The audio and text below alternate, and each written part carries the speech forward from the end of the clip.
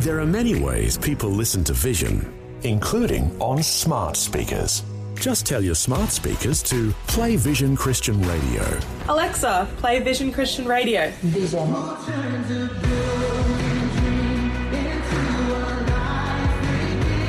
Yep, it really is that easy.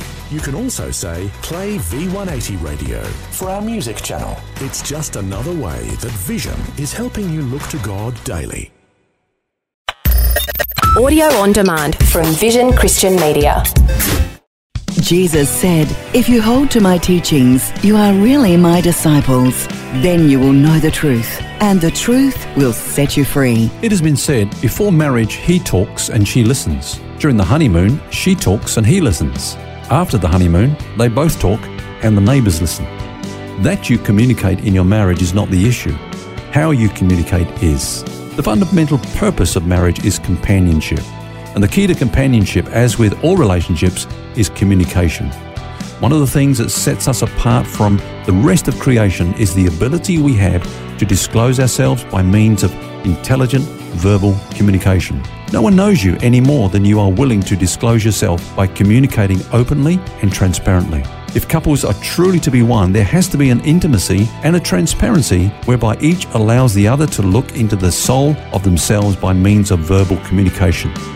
One of the best pieces of marriage advice that can be given is to prioritize communication.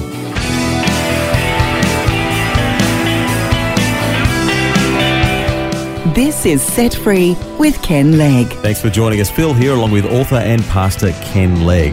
And this week we're looking at the subject of marriage. And Ken, you just pointed out that good communication is an extremely important key to the success of every marriage, isn't it?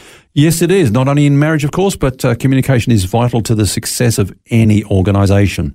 The problem is, Phil, that when we get married, many of us don't have a highly developed skill in communication. I mean, that's how it was in my case. I mean, in my home, there wasn't a lot of communication that went on. So it's kind of learned behaviour. You bring over into your marriage what you saw in the home that you were brought up in, and that's all you've got to work with. There are other reasons why people don't communicate easily. For some, it's not an easy thing anyway. They just don't have that natural ability to communicate well, and so on and so on. There are various reasons for this. But I guess it's not something that we have to accept. If we have problems with communication, we can do something about it. We can learn to communicate. And I think let's go to the Bible for that again, because there are some good, solid, strong foundations that provide the basis for good communication. You know, in 1 John chapter 4, Phil, we read this, that God, first of all, manifested his love towards us in sending his Son to die for us. John says this, now this is where love is, not that we love God, but that he loved us. So we then learn to respond to that love. He says, if God so loved us this way, then we can love others also. Let us love one another. So in other words, God heals us first, makes us whole, and then we're able to relate to other people. And so let's just kind of put that down in steps, if you like. First of all, Christ has loved us. Secondly, we accept that love. There comes a point where we consent to being loved by him. We know that we're loved. Then we accept ourselves then. Now, when we accept ourselves, we can accept others, and then we can communicate, because the Bible says there's no fear in love. We're not afraid of one another. When love is operating between people, then we're not afraid of one another. You know, fear drives people away from each other, but love draws them to each other. Now, imagine for a moment, Ken, that I've got poor communication skills. I know it's a hard thing for you to imagine, but what do I do? What's the first thing I can do? Okay, well, my advice to people in their marriage regarding communication is try to create and sustain a communicating atmosphere, an atmosphere or an environment where communication is going to take place. Now, I got married, Phil, almost 40 years ago. I know I don't even look 40, but there you go. That's the fact of the matter. Back in those days, the three biggest enemies of communication were the telephone, the TV, and, take this the right way, but the kids.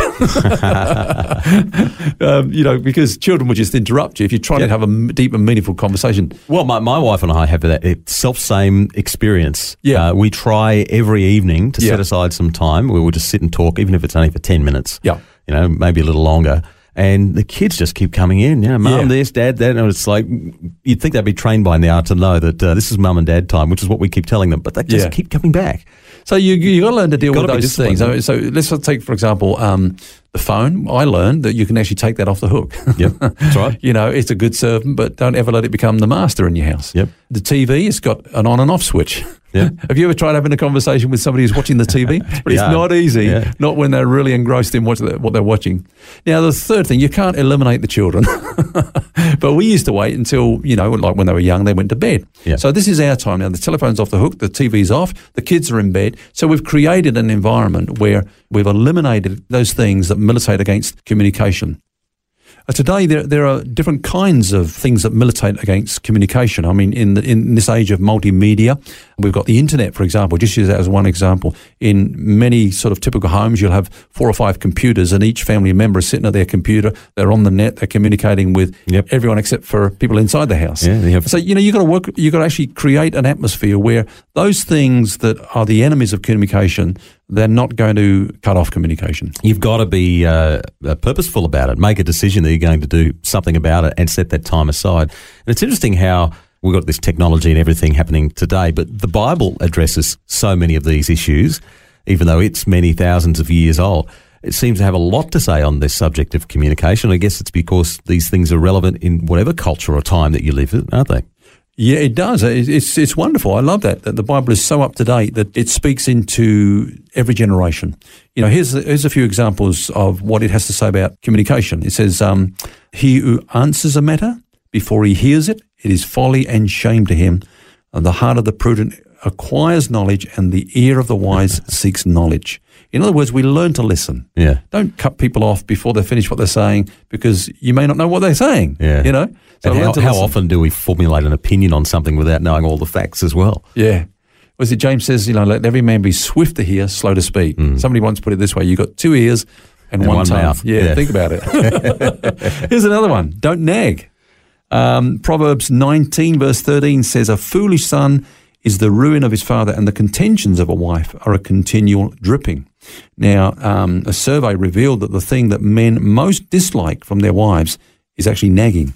So, here's another proverb: better to dwell in a corner of a housetop than in a house shared with a contentious woman. Now, I've counseled people who, guys that basically they've just had enough. They're going to walk out, and I've said to them, you're going to lose everything. He said, well, I'd rather live in just a little bedsitter than in a mansion where, I'm constantly being nagged. That very thing that the book of Proverbs says, Here's another one: a soft answer turns away wrath. That's brilliant. Somebody once said there's 2 ways to end an argument. One is in 2 hours, and the other is in 2 seconds. And the 2-second way is just to say, I'm sorry.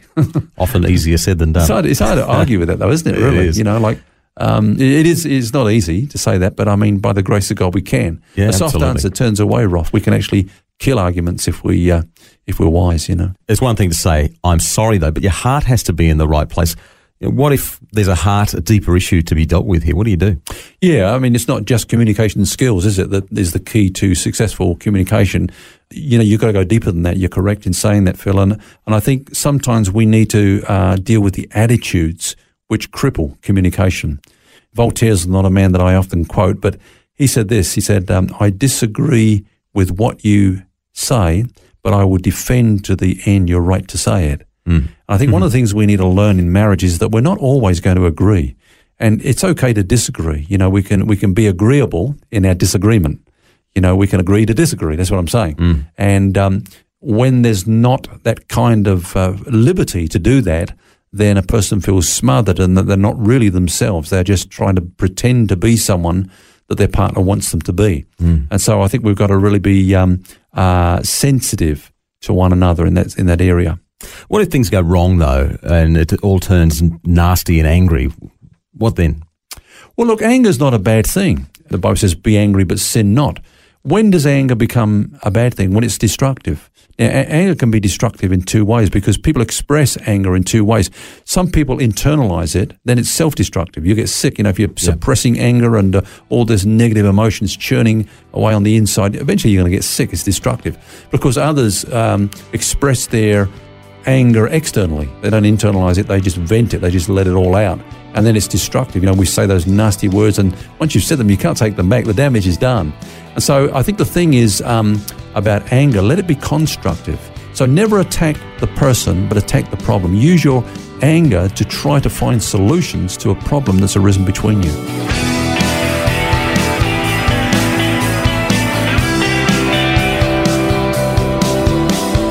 Practical discussion today on the subject of marriage, and there's more to come tomorrow. Hope you can join us.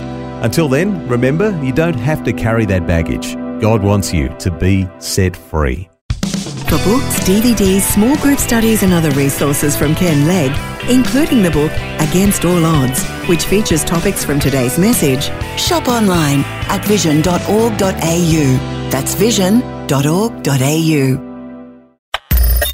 Thanks for taking time to listen to this audio on demand from Vision Christian Media. To find out more about us, go to vision.org.au.